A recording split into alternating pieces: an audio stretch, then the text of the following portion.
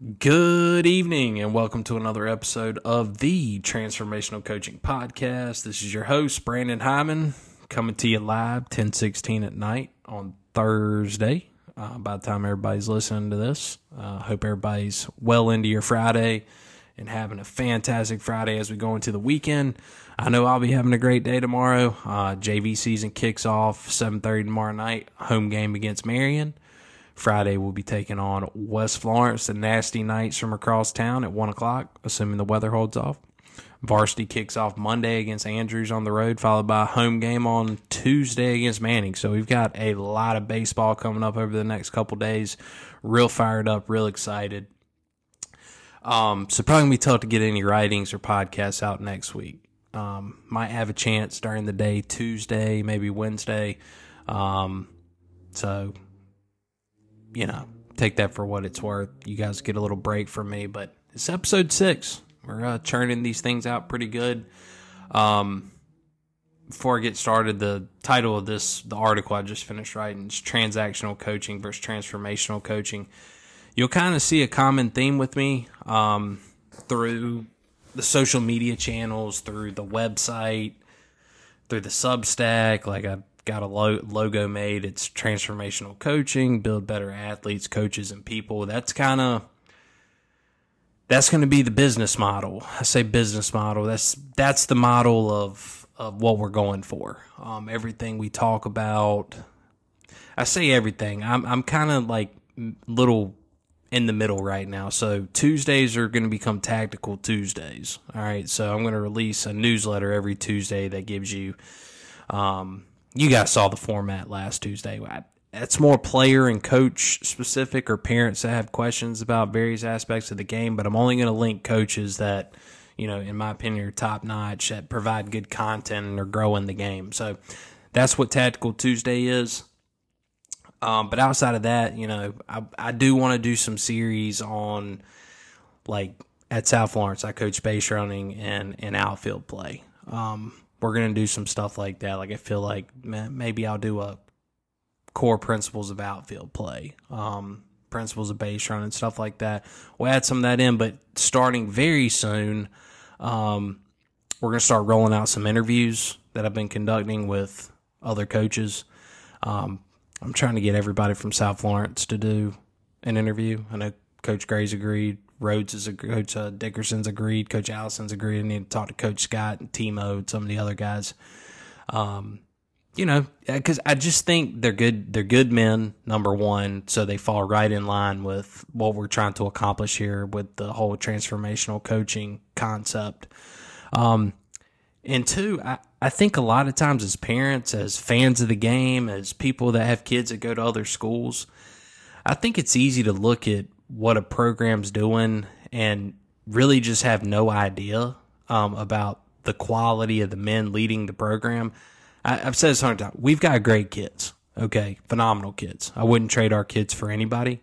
But we got damn good coaches too, and I'm not afraid to say that. From a development of men standpoint, I would put our coaching staff up against anybody in the country, no doubt about it.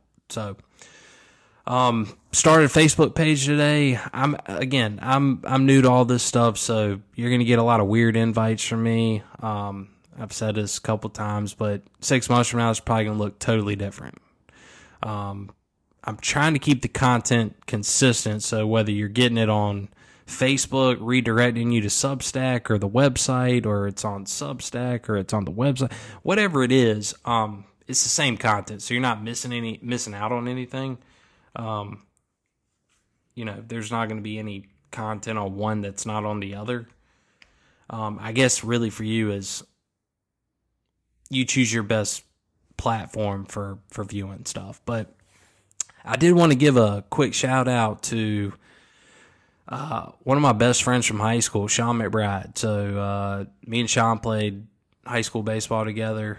His parents they didn't raise me because I had parents that raised me, but I spent a lot of time at the McBride household.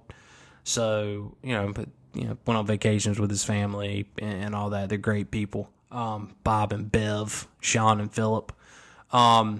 Sean reached out to me today and was like, dude, I enjoy listening to your stuff. So gave me a couple pointers. Sean was top notch, like, cool guy. But I tell our players we actually use him as an example sometimes. So players, if you're listening, this is who we're talking about. But Sean actually, like, in the middle of the fall was like, I want to play baseball at Carolina while he was up there going to school. And he went out there. Coach Tanner was still the coach. Went out there and fall. And I think he made the team, but then was like, I think I still want to be a college athlete, or I want to be a college student, not an athlete. I don't. He would have to tell you a story, but I mean, if he didn't make the team, he made it to like the last day, back when you could still walk on to a college program. But I mean, they were like, that was around the time they were winning College World Series and stuff like that, close to it. So. But the thing Sean McBride did better than anybody is he played the game like a bull in a china shop. Legit. Like, that dude, every pitch, went balls to the wall, all out. Didn't matter if he was playing shortstop, right field, whatever. I mean, it helped that he had a hose for an arm and he could swing the stick, but see a lot of people who have those tools and those gifts and they don't utilize them correctly. Like, they don't sell out enough. Sean McBride, that guy sold out every single pitch. So there's a lesson to be learned there. But my point is, Sean, thanks for the shout out, for the encouragement earlier. I appreciate it. Proud of you, man. Where you're at in life, you're doing some big things. So, and he's just one of many that have provided feedback and provided support, and I can't thank you guys enough for that. I'm not trying to make it big time or anything like this from a podcasting, internet stuff. I'm just trying to get a message out that I think is important to young people, important to coaches, important to parents. And whatever comes of it, that's what comes of it. But that's not, the purpose for doing it. The purpose is, we have an obligation as people to try to leave the world better than we found it. And that's what I'm trying to do. So, anyways, without further ado, what we're going to talk about tonight, the article that's going to be released in the morning, this will be attached to it. It's called Transactional Coaching versus Transformational Coaching. And this story is really significant to me as a coach, because what I'm about to tell you is very personal. There's two personal stories I'm going to tell you at some point. I'm about to tell one of them now. The other one I'm not ready to tell because it includes a lot of stuff a lot of people don't know about me. But I'm not ashamed of it because of who I am today. It helped shape me to be that guy. It helped me get here with a lot of help from the right people too. But, I don't think you should shy away from your stories in life that lead you to a better path. But I'm not ready to tell that story yet. And this is a tough story to tell too, because for what I think I am today as a coach, and I don't think I'm a great coach by any means, but I do feel good about the relationship I have with our players, what I do for them as young men.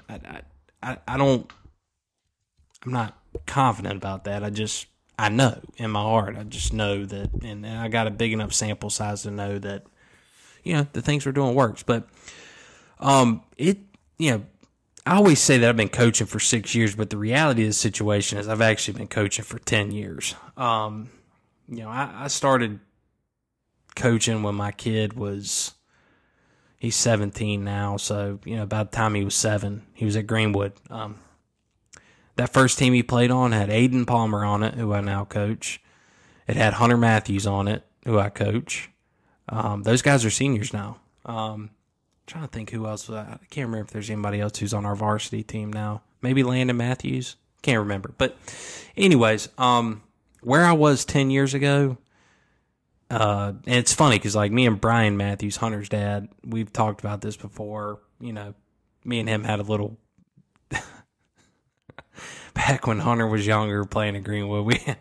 We had a little disagreement about something. I don't remember what it was, but I think if you ask Brian Matthews who I was then versus who I am now, I think he would probably tell you like, yeah, I don't know if I'd have let that guy back then coach my kid today. And I don't know many people today who would allow me to coach their kids if I was how I was back then. So this story is really kind of my journey from all about me to all about them. That's kind of the gist here. So I'm gonna talk about it. Some of it's very embarrassing. I'm not ashamed of it anymore, but it's can be uncomfortable to talk about. So, but anyways, my journey in coaching started about 10 years ago. My oldest son was playing at Greenwood. I remember a lady by the name of Barbara Poston. She was his first coach. Her and her husband. God, what was Barbara's husband's name? I can't remember his name. He was an umpire. Jimmy, great guy. Most of you kids probably remember Mr. Jimmy, but anyways, and I remember me and my wife were there, sitting down watching the first practice, and Mr. Jimmy walks over and he says, "Hey, we need some help. You're coaching." So me and this guy named Scott Goda. Scott's not with us anymore. He was an old Marine. He passed away. I think he had a glioblastoma. It was real unfortunate, but he's a great guy. But so we go out there and we help, and the ego side, I'm not afraid to admit this now. The ego side of me was like, this woman coaching my kid, like, she doesn't know anything. It's embarrassing. So, Miss Barbara, if you're listening, I know it was nothing personal. It was just me being a young guy who thought I knew everything and, whatever. So, there's a lot of things that she did that I was like, she don't know. Anyways, I was that assistant coach behind the scenes who felt like you needed to trash the head coach. When a bunch of 7-year-olds weren't making plays. It's just ridiculous when you look back at it. But I don't really count those years because I didn't feel like my coaching journey really started until I got to high school and was coaching then. But the truth is it did start, and it started off as me being a transactional coach. It was all about me. As we progressed from rec ball to travel ball and all that, it became all about wins and losses and, making sure those kids on the field were making me look good. I didn't want to look like an idiot. Oh, golly, these kids are out here making errors. I'm a terrible coach. I don't want people thinking I'm a terrible coach. So, when you start making it all about you, you become Johnny Testosterone a little bit, do a lot of yelling, do a lot of stuff that's borderline verbally abusive. And it was sad. I mean, it was embarrassing, I'm out here with a bunch of kids at like a really critical time in their development, and I could care less about what I was making them feel like. They make an error, losing my mind. They strike out against somebody, losing my mind. It was bad. And I said this a few minutes ago, but I really don't know why anybody was okay with me coaching their kid back then. Because I wasn't even qualified to coach my own son back then. So, I'm embarrassed to say it today, but it was the attitude that I took back then that drove my oldest son out of the game. He's never really admitted this, but when I think back over his time playing baseball, whether it was rec ball or travel ball, those should have been some of the best memories of his life. And as a family, we never sit around our house and talk about the memories from him playing baseball. We just don't do it. And a lot of that is because I ruined what should have been really good times for a kid that should have just been like having fun. I'm out there putting a massive amount of pressure on 10-year-old to perform. Like that has any meaning on the rest of his life. So it was bad. But it's an important part of my journey. So, I've got to talk about it, but it's I'm more proud of Jack, that's my oldest son, than anybody. And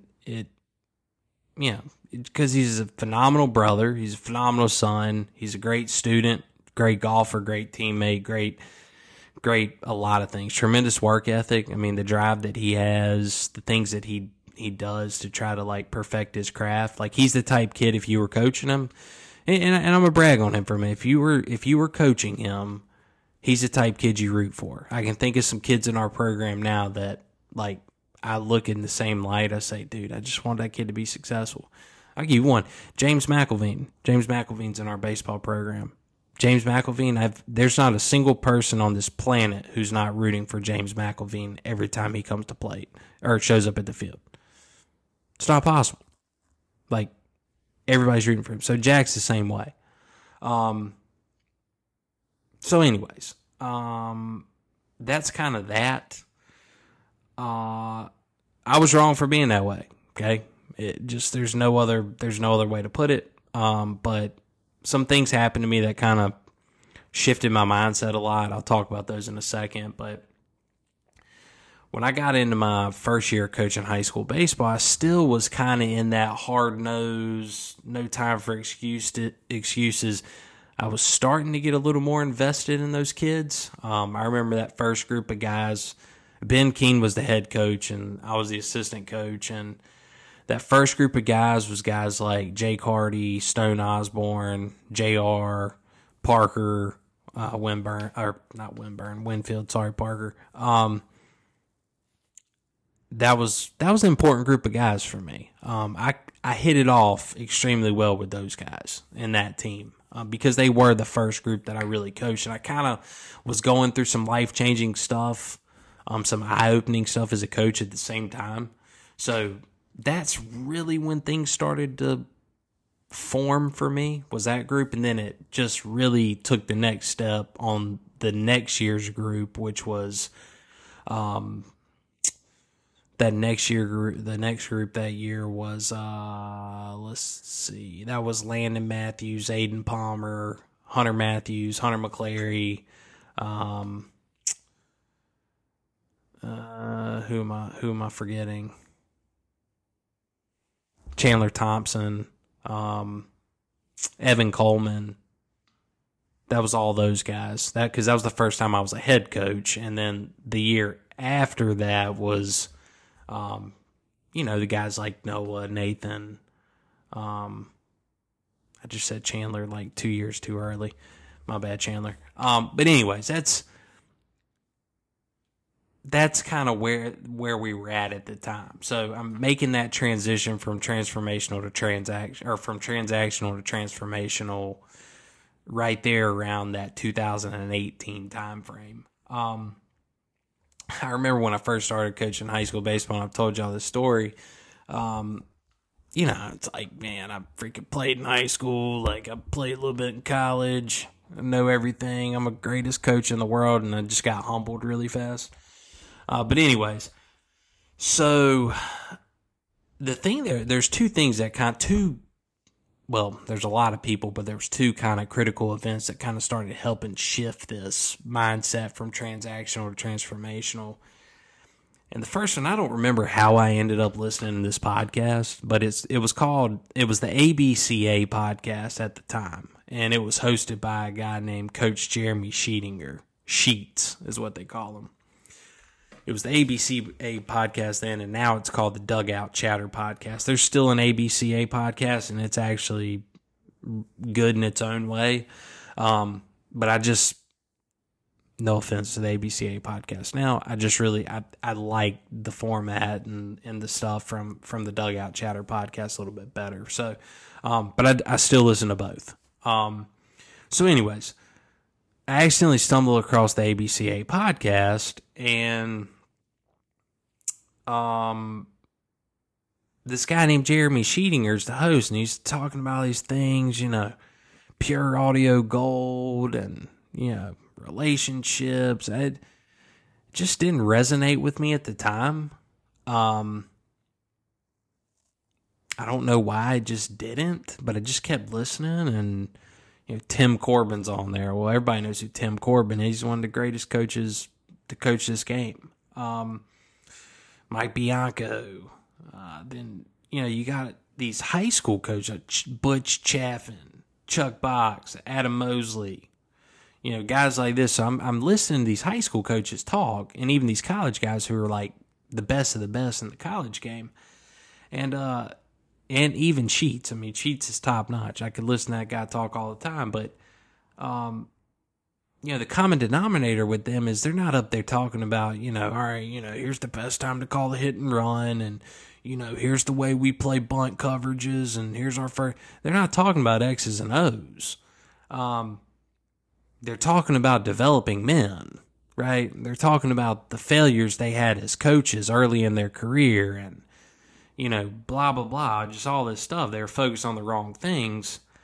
Then they talk about the things they're doing today to ensure that they're putting the development of young men at the forefront of everything that they do.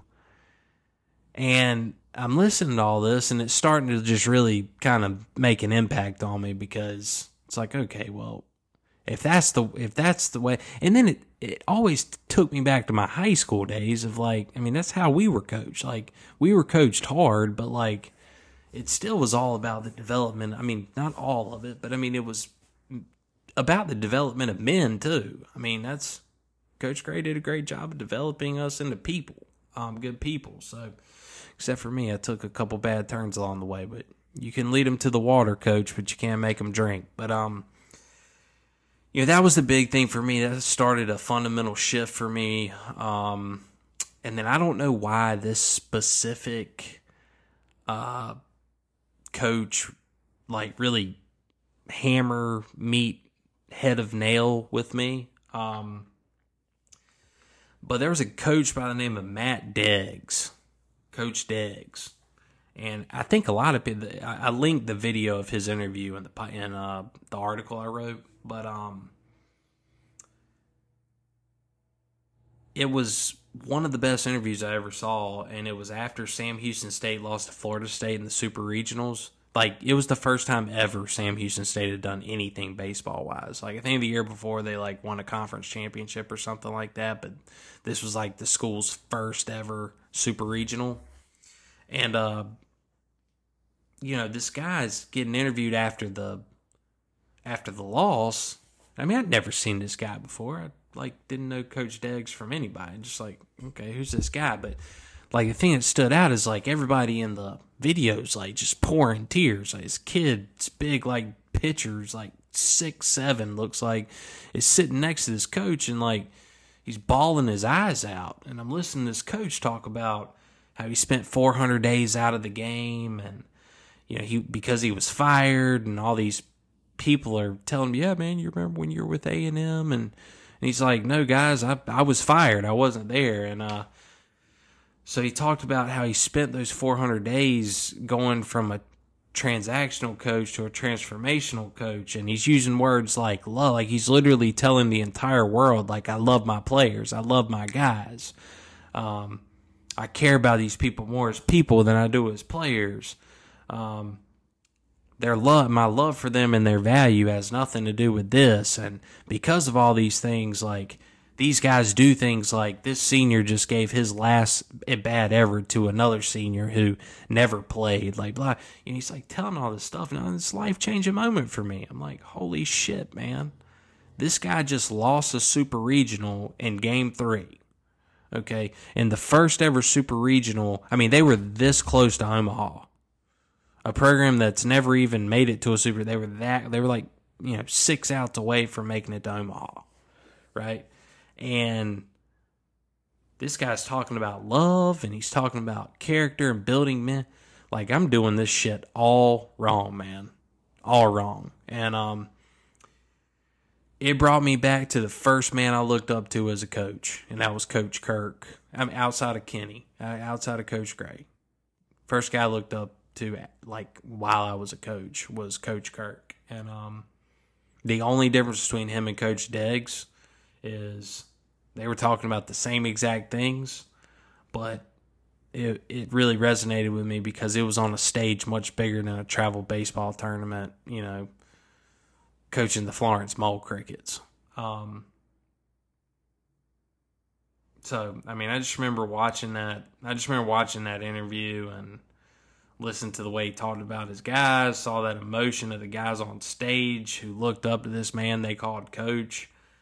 And I felt like that was the day I really took that big leap towards trying to change who I was internally, as a coach, because I just think you look at it and life is too short. I mean, at the end of our lives, nobody's going to talk about, how many games you won or lost. I go back to Mike Leach, Coach Mike Leach. I watched his memorial service after he passed away, and there wasn't a single person out there. Nobody said anything about wins and losses. They all talked about what Mike Leach did for them as men, the chance that Coach Leach took on them, this time Coach Leach did this, one time I did this and Coach Leach did that, and the impact he had on all of them. And that right there is what it's all about.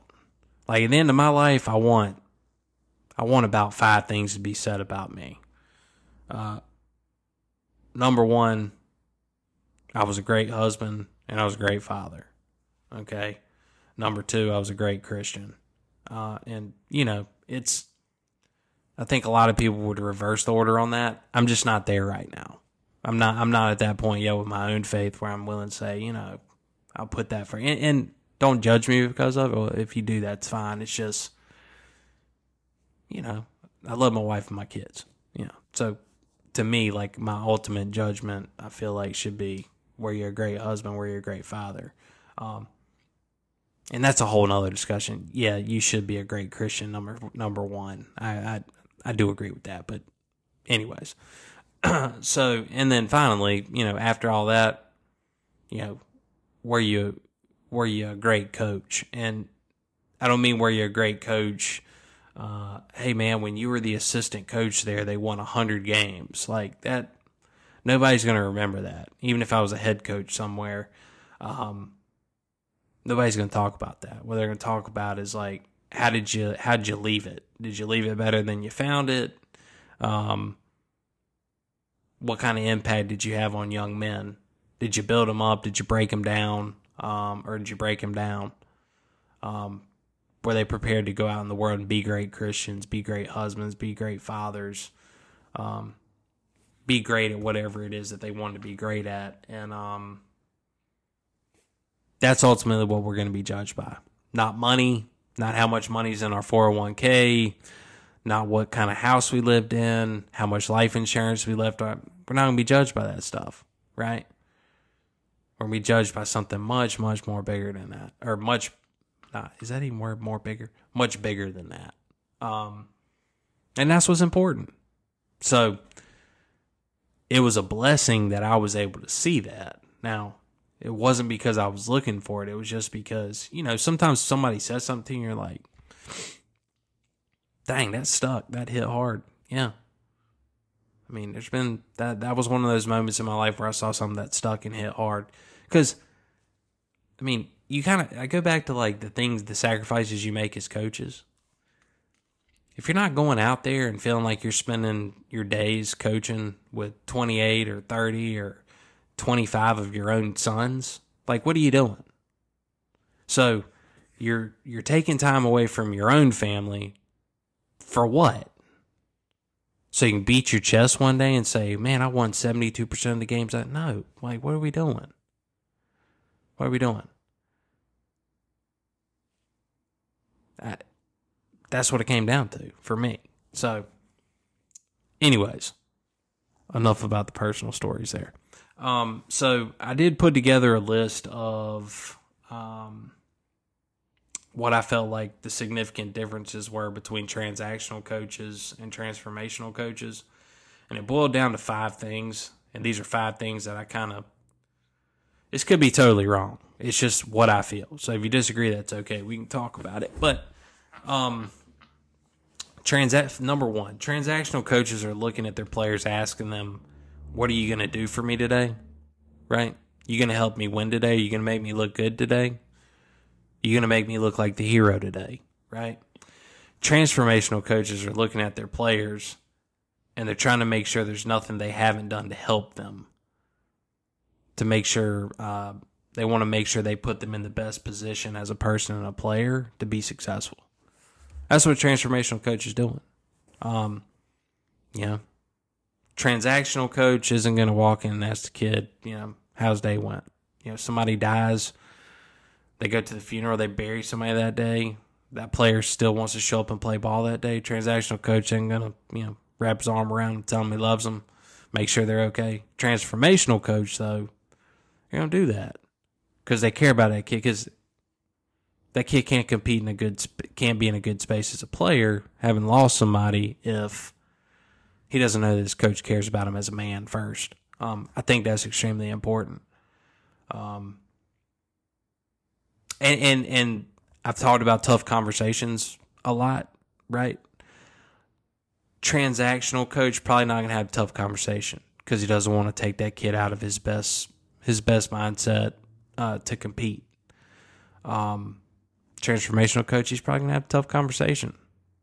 Maybe even in moments he shouldn't have it in, just because it's going to propel growth. Or I don't even know if that made sense. It's going to propel growth. Promote. It's going to promote growth, not propel. Idiot. I don't know how to edit this stuff either. So y'all are going to have to deal with it. Sorry. Promotes growth, right? Because it's not about right this moment. It's about the end game. What's the end game? Am I preparing you for the end? So that's number one. Number two, transactional coaches measure their value in wins and losses. Transformational coaches measure their value in the quality of the men they send out into the world. Okay? Are they great husbands, great fathers? Are they great men? That's what transformational coaches want to do. They want to build great men. And listen, we all love to win. Okay? That the underlying thing here is winning is automatic. But whether we win or don't win, it doesn't change what these young men are to us, is the point. I don't want anybody listening to this to be like, man, this freaking quack right here, he just talks about all this stuff. He needs to be talking to these kids about winning. Yeah, we talk about that. But the winning takes care of itself in the end. I'll talk about that here in a minute. But anyways, yeah, so none of that's going on. But number three, transactional coaches only care about the outcome. Transformational coaches love the process, right? I can tell you the journey every year with these kids, because we always start high and some stuff goes wrong and we end up down at a low. I mean, we don't try to get too low, don't want to get too high. But that journey from August to the end of July, I love it. Everybody's like, man, I know you guys are glad to have some time off. It's like, it's not bad to rest, but a weekend and I miss it already. Because I love the process. You just love being with the guys. You love seeing the growth that they make over the course of 1,000 hours of being with each other. There's kids right now. I mean, I can think of 5 of them on our team right now that the amount of growth that they've had in the last 2 weeks, just the last 2 weeks, they're a different person today than they were 2 weeks ago. When you take that back to August, I mean, they're miles from where they were. You take it back to where they were last year to where they are at this time, I mean, we're talking about totally different side of the planet. That's the fun part of this. We're starting, I said this on the last podcast, we're at that point right now with our baseball team, and I may look like an idiot in 2 weeks. But you see the way that they work with each other. You see the way that they're getting after it, the way they're holding each other accountable and stuff. This might be the best team I've ever coached. Team. I don't think they're the most talented group I've ever coached, top to bottom. They're talented, but as a team, they're the best team I've ever coached. I feel very confident in saying that. And I hope they'll continue. And part of why I don't know if any of them listen to this or not. If you are listening, I mean, that's my challenge to you guys, is keep playing for the guy on the left and right more than you're playing for yourself. Want more for that guy than you want for yourself. Everything else is going to take care of itself. I love the process. That was the point of that long dissertation. Number 4, transactional coaches only look to improve the player. Transformational coaches look to improve the man. I probably could have taken 2, 3, and 4 and mixed them together and just had like a 3 bullet point list, but because now I look at it, those 3 kind of fall in with each other. I think for me, I've always felt like, not always, 10 years ago I would have told you, well, if you want a player to be a great hitter, we got to take thousands of reps in the cage, right? You do need to take thousands of reps in the cage, but as a man, you got to develop some things too. Because we talk about this.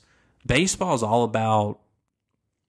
I mean, it's a game where Hall of Famers fail 7 out of 10 times, right? So the game literally is all about who handles failure the best.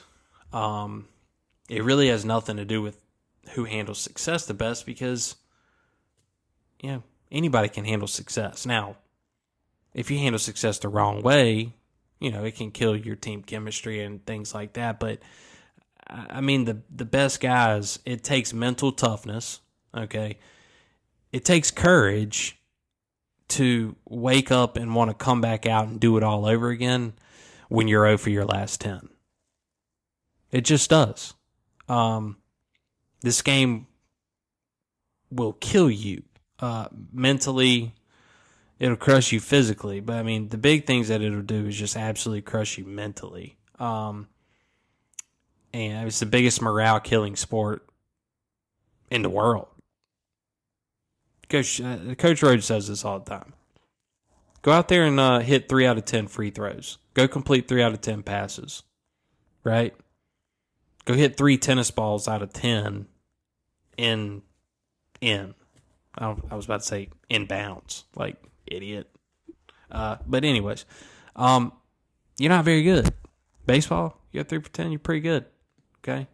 But my point is, like, when we say improve the man, well, part of being a great hitter is being a great competitor. And being a great competitor is more about, like, that's a life thing. That's not just a baseball thing. I'm going to be the best competitor whether I'm in the classroom, whether I'm at work, competing for a job, whether I'm on the field, whatever. That's just a mindset, right? So that's what I mean by improve the man. Because we have to build that kid up so he can have that confidence to go out there and compete, right? The last thing I have here is transactional coaches only win when they have great players. Transformational coaches win with less talent because they have great teams, in parentheses. And that was kind of to my point that I just made 5 minutes ago about the team we have now. You look at the history of South Florence baseball, this team is definitely not the most talented team to come through South Florence. It's not. Got a lot of talented teams. But I think they're a transformational team. I think they're going to go out there and they're going to do some really great things because they're a great team. They're a great unit. So those are my 5 things that kind of break down the difference between transactional coaches, transactional programs, and transformational coaches and programs. So hope you enjoyed that list. I'd be interested to get some feedback from you if you disagreed with anything on that list, or if there's anything you'd like to add to that list. But a couple more things and I'll get out of here. So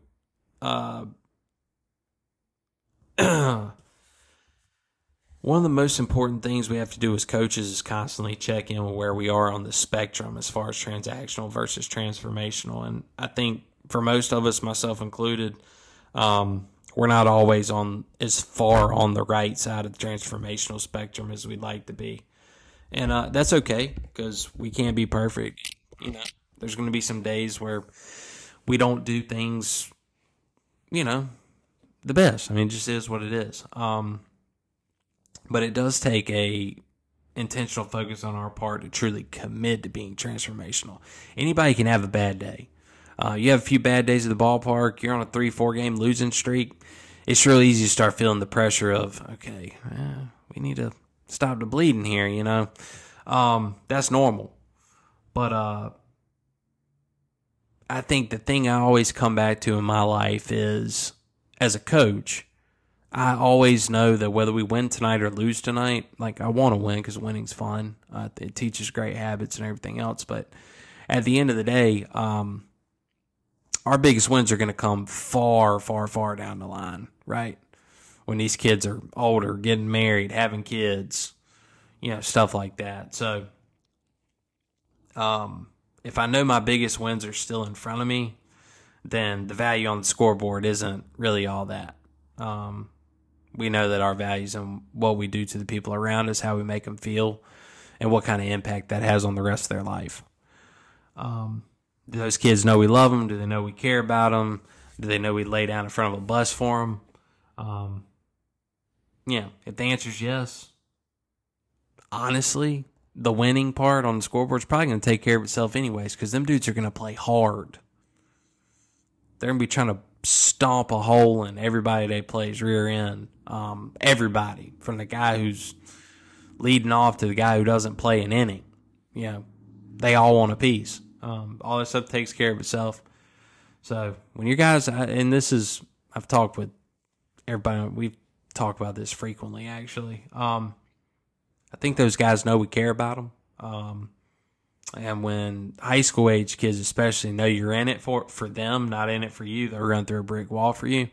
And I can tell you right now, if you've got 9 guys on your team that will run through a brick wall for you, I'll show you a team that's probably not going to lose very often. So I guess that brings us to the final question. Why do transformational teams win? Okay. They win because everyone is doing everything they can to not let the guy to their left and their right down. Everyone with a stake in the program cares more about the brother than they do for themselves. I take that last final statement all the way back to the lessons I learned at Back Truck Baptist, the one lesson that stood with me more than anything. Okay, and that was wanting more for your brother than you want for yourself. I try to remind our guys of that story every day. Our little routine before we play games is we go down the left field line. Coach Gray goes over to signals. Then he pieces back to the dugout. Then Rhodes, he gives his little, he normally has 3 or 4 bullet points that he reminds them of. And then I give them some type of talk that's normally based around these things. Seniors, you're doing something today that's going to be the first of many last. Okay? That's what I start my talk off with every time. Hey, this opening day, this is your last opening day. Treat it that way. This senior night, this is your last senior night in high school. Treat it that way. Leave everything out there. Leave no regrets. I normally go down that path to begin with, but then I always try to finish it with, play for the guy on your left and play for the guy on your right. Okay? Because if you do those things, everything else, if you've got everybody playing for the guy on his left and the guy on his right, then at all times you've got somebody playing for you. So you don't have to play for you. You play for them. Everybody else is playing for you. I mean, that's the way it works. So trying to help them understand that. And I think, again, this group is a group of kids that they actually bought into that. Last year's group, they bought into it, certain ones of them, not all of them. I felt like that was our Achilles tendon last year is we had a really good team. We just had too many individuals within that team. And I just feel things are different this year. But anyways, so that's going to wrap it up. How long did I talk? 43 minutes. Dadgum, that's a long time to talk about a short article. Whew. All right, I got to shorten these down. Anyways, all right, well, look, again, I meant to tell y'all this. So one of my original articles is going to be published in the ABCA Inside Pitch magazine, which is a big deal. So a lot of that came from y'all reading it and sharing it and stuff like that. So thank y'all for that. So that's that. And then, again, thanks everybody for listening. Thanks for commenting, retweeting, liking, subscribing, all that stuff. I appreciate it more than you know. The only thing I would ask is if you have feedback, let me know. Because without feedback, like some of the feedback I've gotten, I'm just going to keep doing what I've been doing. And if that's not working for everybody, I want to know, because I want this to impact as many people as possible. So, but anyways, that's all I've got. It's 11 o'clock. Big weekend for the Bruins. Everybody, root for us. If you can't be there, follow us on Game Changer. We should have a live stream of the game tomorrow night. Live stream of the game Saturday. Definitely we'll have a live stream Monday and Tuesday. So we'll have a live stream all week. If you're not following us on Game Changer, search for South Florence Bruins Varsity, South Florence Bruins JV. You can follow us there, see all the games live and in color. Appreciate everything. Everybody have a great night, and I will talk to you soon. See ya.